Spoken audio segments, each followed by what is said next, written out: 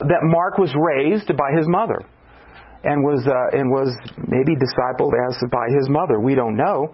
But Acts chapter 12, verse 12.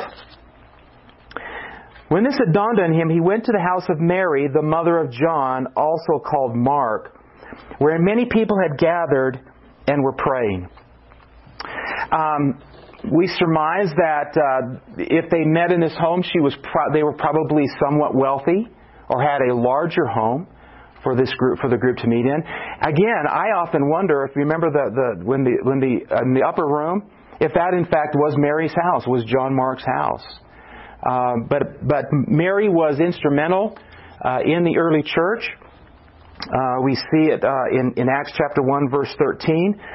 So we get a little glimpse into John Mark by understanding who his mother was, that she opened her home, at least on several occasions, to the church, if not on a regular basis. We also learned that Mark was the cousin of Barnabas. We went through the book of Acts. Colossians chapter 4, verse 10. Turn to Colossians chapter 4, verse 10.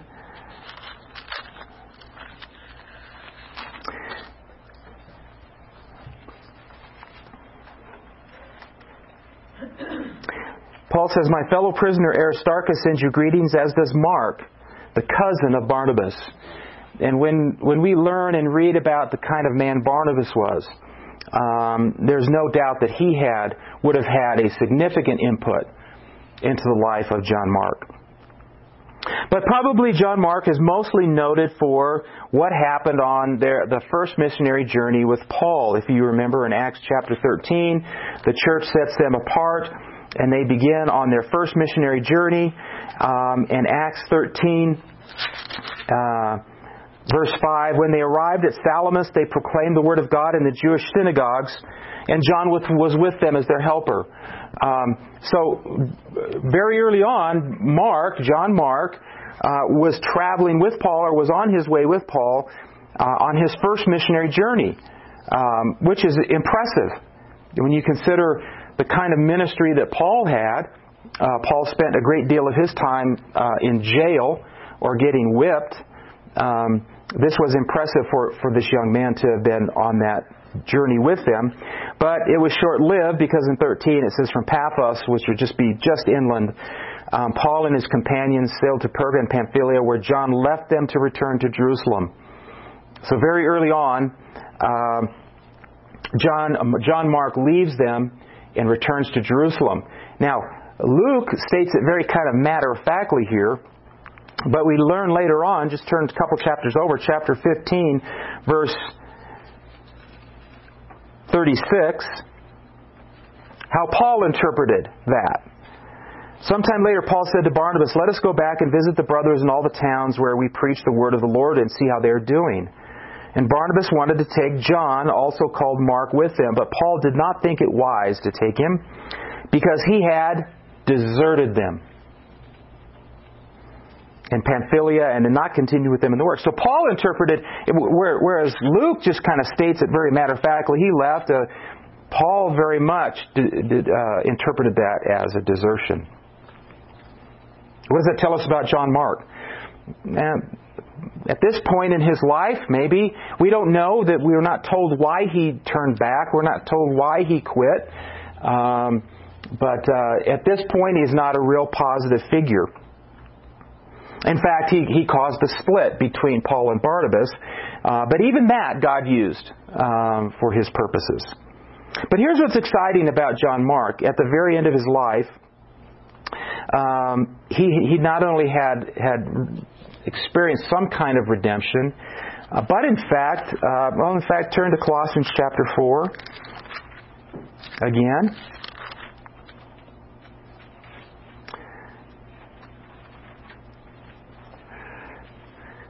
He says again that Mark, the cousin of Barnabas, sends you his greetings.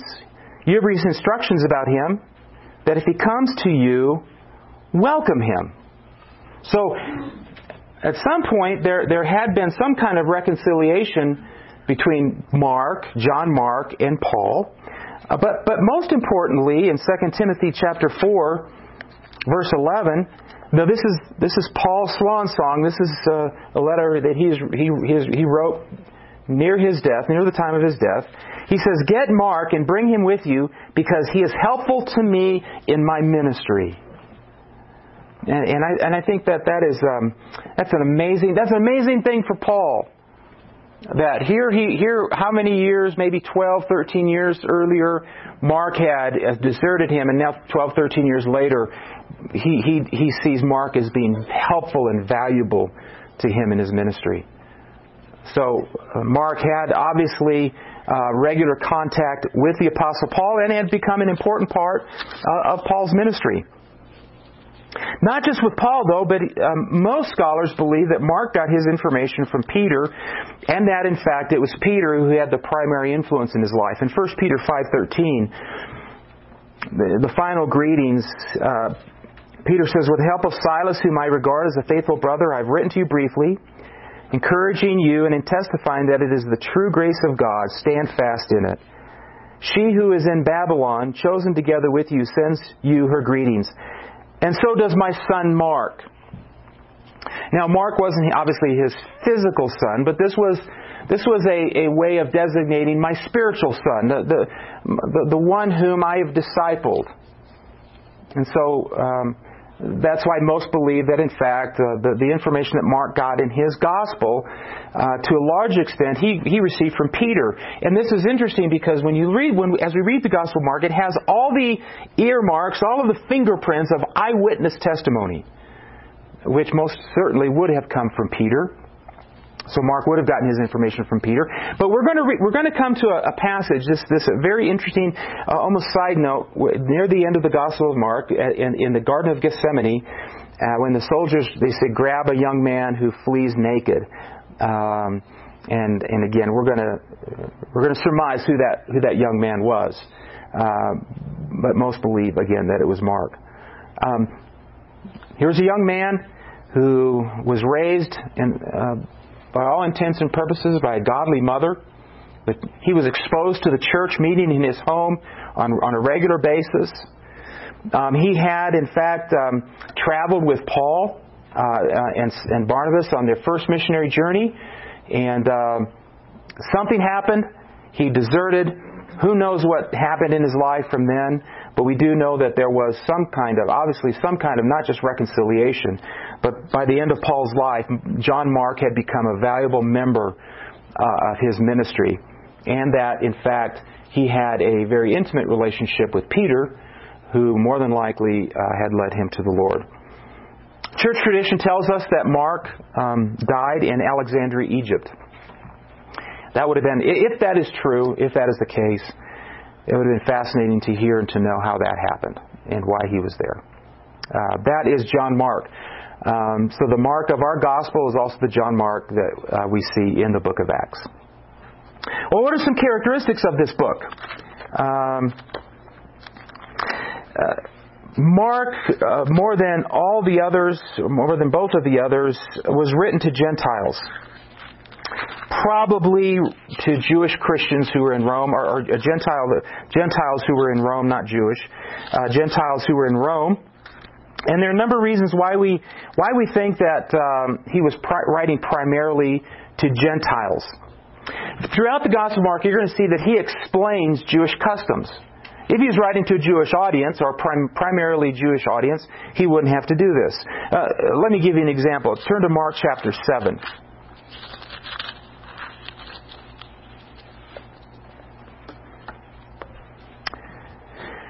Mark chapter 7, verse 1. The Pharisees and some of the teachers of the law who had come from Jerusalem gathered around Jesus and saw that some of his disciples were eating food with hands that were unclean, that is, unwashed. They didn't have hand sanitizing stations, apparently. Now look at NIV. I'm reading from the NIV, and I think appropriately they put this next verse in parentheses. The Pharisees, because this is Mark explaining this, giving some background to this. The Pharisees and all the Jews do not eat unless they give their hands a ceremonial washing, holding to the tradition of the elders. When they come from the marketplace, they do not eat unless they wash.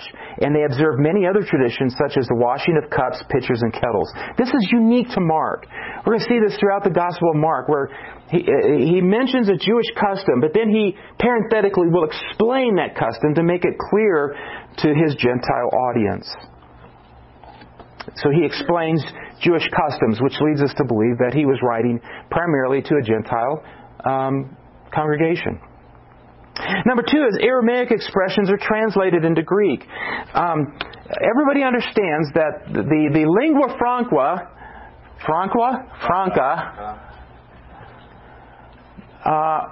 of Jesus' day was not Greek. In fact, it was not even Hebrew. Very few knew and read Hebrew. It was Aramaic. Now, some of our Old Testament is in Aramaic. And if you were to read an Old Testament text, it would be virtually indistinguishable. But Aramaic was a distinct language, and they would have known the difference between Hebrew and Aramaic. So that is what Jesus would have spoken. He would have spoken Aramaic. So what we're going to see in John is John taking Aramaic expressions and translating them into Greek. For instance, Mark chapter 3, verse 17. I'll just give some random examples here. Mark chapter 3, verse 17. He's listing the 12 apostles. James, son of Zebedee, and his brother John. To them he gave the name Boanerges, which means sons of thunder. Boanerges is Aramaic. And so he translates that into Greek, which would be sons of thunder. Let me see if I can pick which one. 541.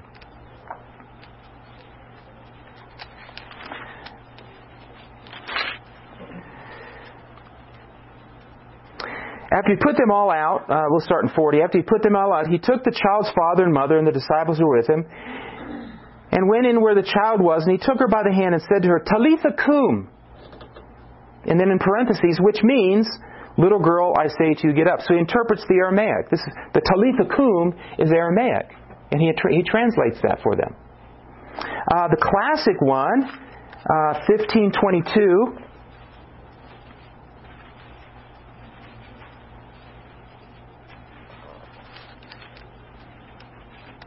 Is it 1522 or...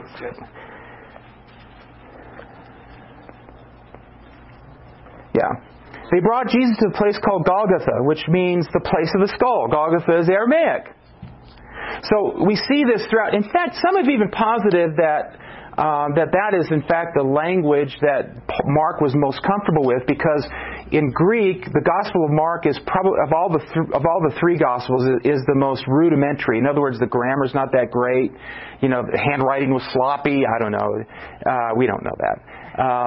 But it is most rudimentary, most basic kind of Greek. And so he would take Aramaic expressions and translate them into Greek, and was probably more comfortable with Aramaic than he was with Greek. Number 3, he used Roman time instead of Hebrew time. We won't look at that. Now, here's what's amazing. There are only 2 Old Testament quotes in the Gospel of Mark. Anybody know where they are? They're right together. Chapter 1, verse 1. That's it. We never see the Old Testament again. But you read Matthew, you read Luke, it's everywhere. The Old Testament is everywhere. Why would that be important? For Jews, yeah, for Jews that would be important. In fact, preeminent in Matthew, who's particularly writing to Jews. But the only Old Testament we see in the Gospel of Mark is in chapter 1, verse 1. So, he's writing primarily to Gentiles. Number 2, his focus really is on the deeds of Jesus rather than the teachings of Jesus. I did a count as best I could determine, and I counted that there were 19 miracles recorded in the book of Mark, and only 9 parables. So, double. There's double amount of miracles than there are parables.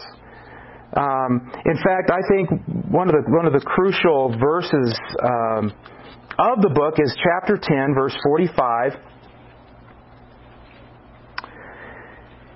For even the Son of Man did not come to be served, but to serve, and to give His life as a ransom for many. The service of Jesus, the actions of Jesus, the ministry of Jesus is what Mark focuses on. Obviously, if you look at the book, the Gospel of Mark, it's concise. It's the shortest. It is extremely concise. As an English teacher, we like that. We don't like the not that Matthew and Luke ramble, and it's inerrant, but Mark is to the point and concise, and he's to the point and concise because it's fast-paced. The word that is translated in our translations as immediately is found 40 times. Immediately, immediately, immediately. 2/3 of the verses begin with and is a consecutive. And. Mark is fast-paced. And so what I'm going to try to do is preach through the Gospel of Mark as Mark intended, be fast-paced. It's so often, sometimes, and there's value in this, that sometimes preachers get bogged down and they preach one verse or 3 verses, but Mark is fast-paced. And I'm going to try to emulate that as best I can. The present tense is the most, how would I say it? Occurs the most of all the verb tenses in the Gospel of Mark. Present tense occurs the most. Why is present tense? What does present tense mean? It's happening currently, here and now. Not just now. It is now. Ongoing, continuous action. Ongoing, It's active. It's active. Present tense is active. Ongoing, present tense, continual. And so Mark is what I call the gospel of action. And we're going to I'm going to try to do that as we preach and as we go through that, the gospel of action. What are some key themes? Some key themes that we're going to see in the Gospel of Mark. Number one, we're going to see time and time again that Jesus will correct their messianic expectations and misunderstandings. You saw a glimpse of that on Bible Project in terms of their messianic expectations was that the Messiah was going to be a political ruler who would come and throw off the shackles of Rome. That's what their understanding of the Messiah was. When they read the prophet Isaiah, that's what they saw. But they missed the suffering servant part, which is what really Mark is going to focus on. Time and time again, let's see here. It's Mark chapter 8, verse 30.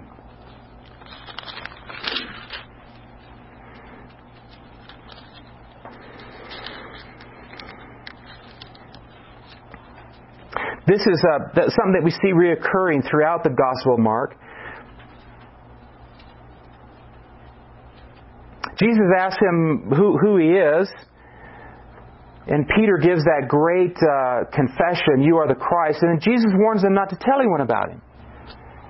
Well, their expectation of Messiah was that he was going to come and be triumphant and be public, and yet all we see in Jesus is him saying, "No, don't say anything yet." Let's see here. How many of these other verses? 5:18.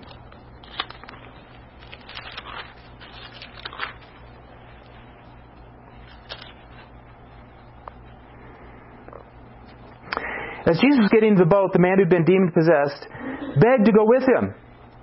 But Jesus did not let him and said, "Go home to your family and tell them how much the Lord has done for you and how He has had mercy on you." So the man went away and began to tell in Decapolis how much Jesus had done for him, and all the people were amazed. Again, that his revelation as Messiah was subdued. It was under the radar. It was not what they were expecting. Number 2 is that Jesus is the Son of God. Mark chapter 1, verse 1. The beginning of the gospel about Jesus Christ, the Son of God. And we're going to see this over and over and over again. And in a brief moment, we're going to look at the 2 great climactic confessions of the fact that Jesus was, in fact, the Son of God. So Jesus will correct their messianic expectations and all of their misunderstandings. Mark portrays Jesus as the Son of God. Number 3, that Jesus has all power and authority. And this is going to be very important for us today. Jesus has all power and authority. Chapter 2, verse 3, or chapter 2, verse 1.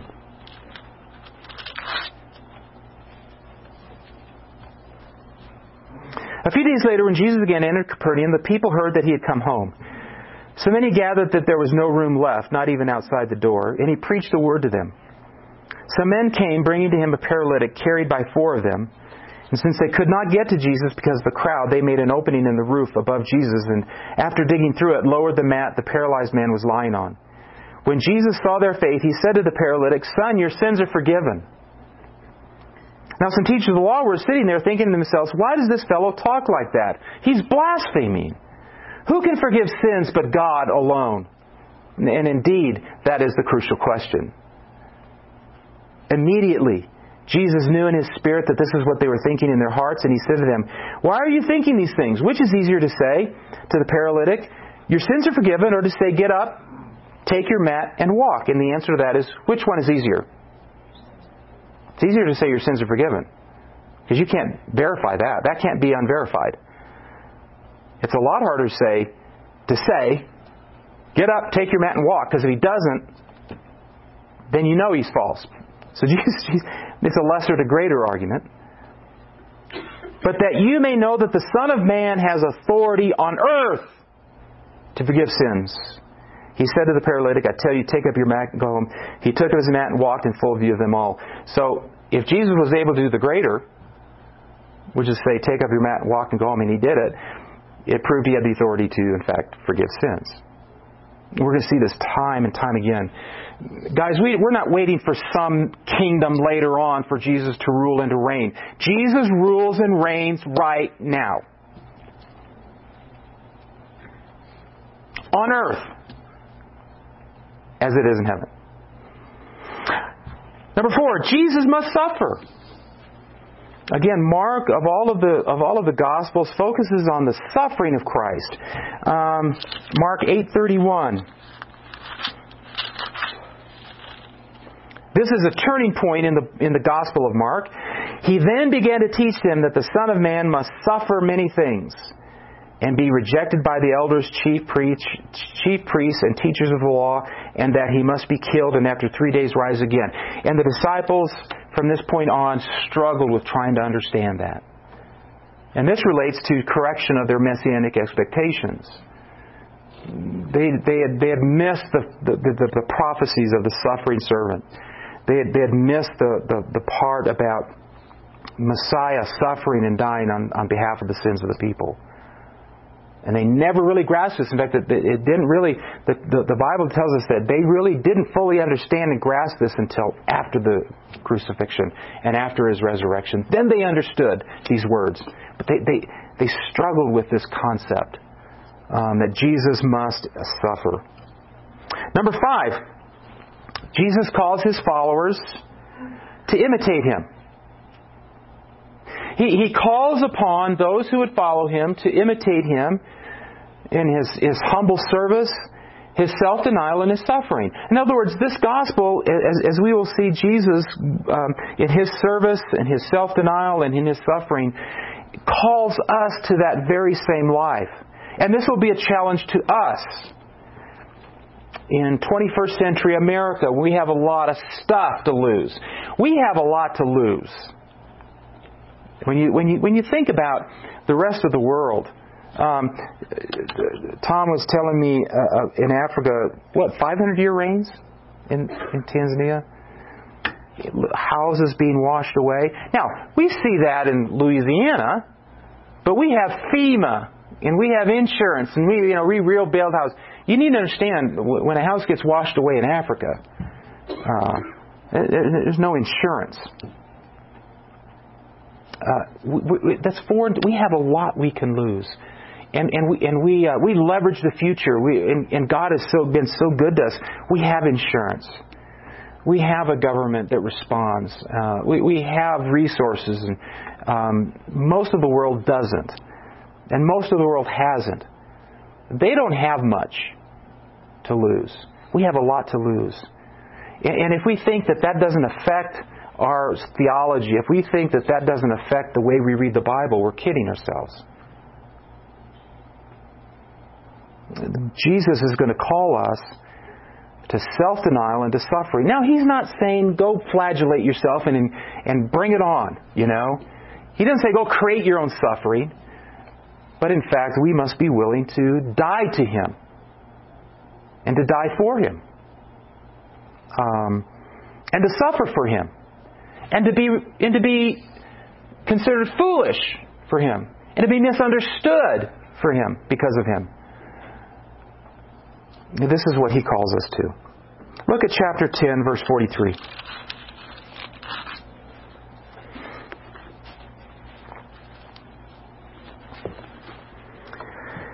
Verse 41, When the 10 heard about this, they became indignant with James and John. And James and John had gone to Jesus, and we know through the other gospel, there was through mommy. He sent their mother to go ask Jesus, who's going to sit in your right hand, who's going to sit in your left? Who's going to be number one man, who's going to be number two? Jesus, when the 10 heard about this, they were indignant. You know why they were indignant? They hadn't thought of that themselves. He beat them to the punch. They were indignant with James and John. How dare they? Jesus called them together and said, "You know that those who are regarded as rulers of the Gentiles lord it over them, and their high officials exercise authority over them? Not so with you." If I were to, and that would be a great phrase for us as Christians, right? Just about it. Not so with you. Our world may do this, but not so with you. Our world lives this way, but not so with you. Our world values these things, but not so with you. Not so with you. Instead, whoever wants to become great among you must be your servant, and whoever wants to be first must be slave of all. For even the Son of Man did not come to be served, but to serve, and to give His life as a ransom for many. Jesus will call us, and Jesus does call us, to imitate Him in humble service, in daily self-denial, and suffering. So, finally, what are our goals? A renewed love for Jesus. I want for myself and for us to have a renewed love for Jesus. A renewed willingness to suffer as He suffered. And then a renewed commitment to discipleship. Finally, let's see if I can do this. Jenny, you want to get that slide? I just want to show you kind of a brief outline so you get an overview of the gospel.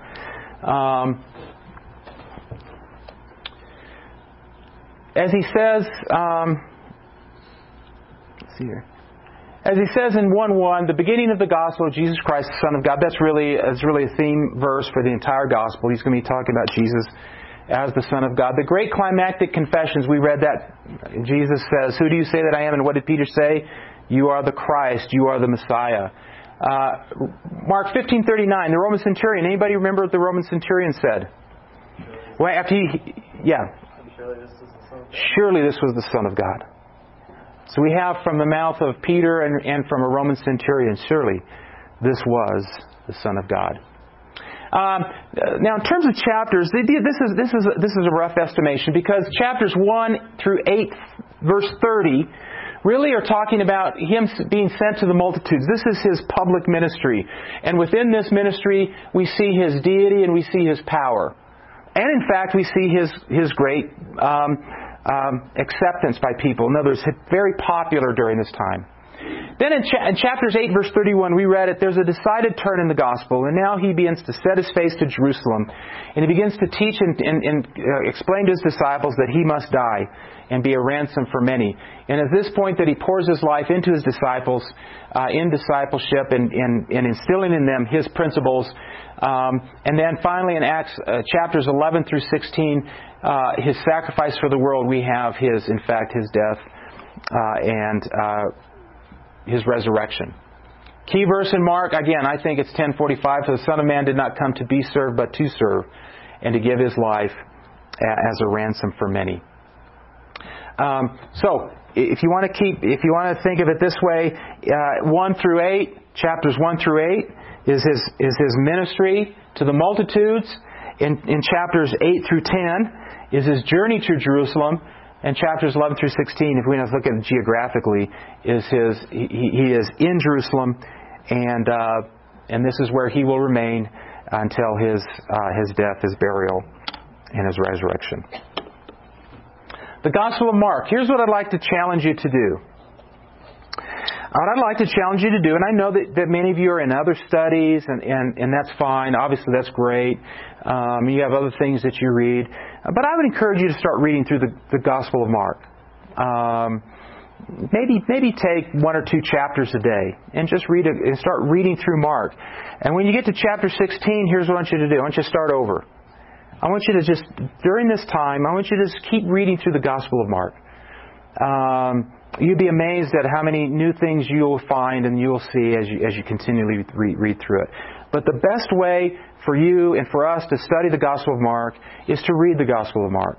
No, don't rely just on Sunday mornings, but read it for yourself. And maybe even some of the things we talked about in terms of study. Maybe pick a passage that you want to do some in-depth study on. But let's really immerse ourselves in the Gospel of Mark. My goal, guys, really my goal for myself and for us is that we would focus over the next, 5-6 months on our Lord Jesus and maybe a renewed love for Him as we see Him portrayed by John Mark in this Gospel as the suffering servant, and we'll try to emulate as best as possible the tone of the Gospel as well. All right, let's pray, and we'll be on our way this morning.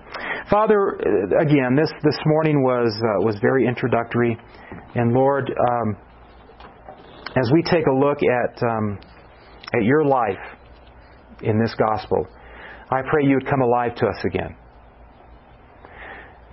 Lord, I pray that you would become real to us again. That you would not be a mere theological abstraction, but that we would once again know and be certain that you live, and that you are here among us, and that you are worthy of our praise, you are worthy of our worship, you are indeed worthy of being followed, even to the point of suffering unto death.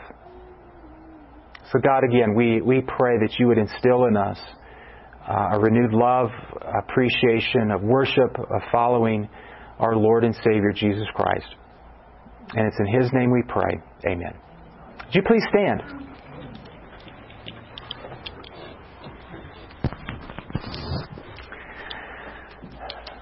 Praise God from whom all blessings flow. Praise Him, all creatures here below. Praise Him above, ye heavenly hosts. Praise Father, Son, and Holy Ghost. Amen. Thank you. You are dismissed. Have a great week.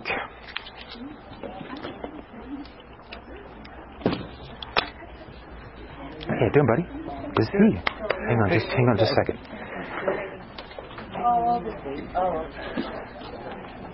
Is that just before I forget? Glad to have you. Yeah, feel free to come back anytime. Yeah, come back anytime, man. You bet. Like I said, if you want to get anything out here, you're more than welcome. But I just wanted to say thanks again. Thank you. I appreciate it.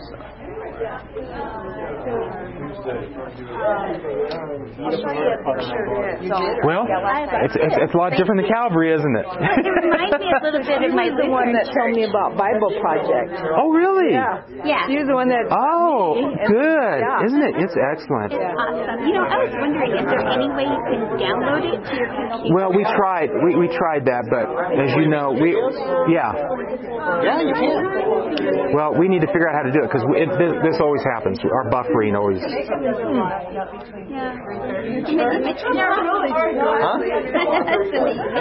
I mean, you can go to the website. You can pull them up.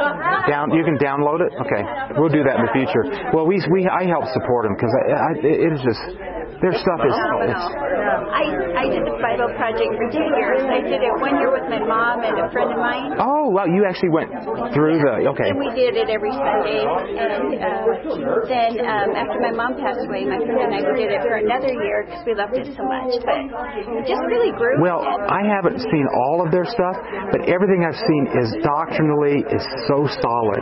Yeah, it's awesome. I mean, These guys, and they look like they're 12 years. Of course, everybody's looking younger these. But the structural analysis. That's what I'm saying. It's so. It's like, whoa. I love all Here's the 7 parts. These 2 tie in. It's such the big. I know. Vertically symmetrical, horizontally symmetrical. Like, listen, like no other outline or overview that I see. It is. I don't know how they do it, but not just that, but then graphically, how the creativity. And they're upgrading it. Oh, they constantly. Are you still? I haven't done it for a while. It's fabulous. So what we try to do at every book we start a new series is I always try to show Bible because it's like I feel like I should have just walked that and we all go home. Now this is a little different. Normally they do the kind of the cartoon. This was a little different. Yes. Yeah. They're looping back. They are. Yeah. So this was a little more. Movie-ish, but their stuff is so solid. Are you from here? Where are you from originally? Yeah. Yeah. Oh. I used to go over to fellowship. James was telling me. Oh, yeah. When were you there? I don't remember her at all there. What years were you there? Do you remember? You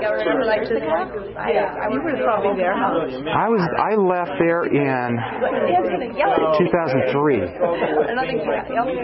So it looks like you came just after I left then. Yeah, I must have. I would have left. My granddaughter passed away. Okay. And we had I think it was Dale. She thinks it might be Dale that did her. Oh, Dale Udy? Could have been. Probably was Dale. Would have been Rick Young. I love that church too. Yeah. Well, good. Good. Is it, what's your church background? Do you have a church background or? Oh, I grew up Lutheran. Oh, you did. Okay. So some of the hymns take me back to our old church. Boy, some of those Lutheran hymns though are so hard to sing. I don't know if you remember or not, but man, some of those Lutheran hymns. My best friend was pastor of Peace with Christ Lutheran Church right down the road here. And I used to make fun of him all the time. Those Lutheran, because we'd visit on Easter. We'd pick up usually because we have multiple services church, so we'd go one service to some other church just to see if they. And so we'd go to Mike's church, and then I'd have to mock him for all those Lutheran hymns. Nice having you. Wonderful. Thank you. Come back. See you guys. Hey, are you out now? No. I found out I didn't have quite as much terminal leave saved up as I thought I did. Oh, okay. So it's going to start on the 30th. June. So I got a little... Oh, so June 30th is your... Well, not official termination date, but that's when you no longer have to... You're officially... Well, yeah.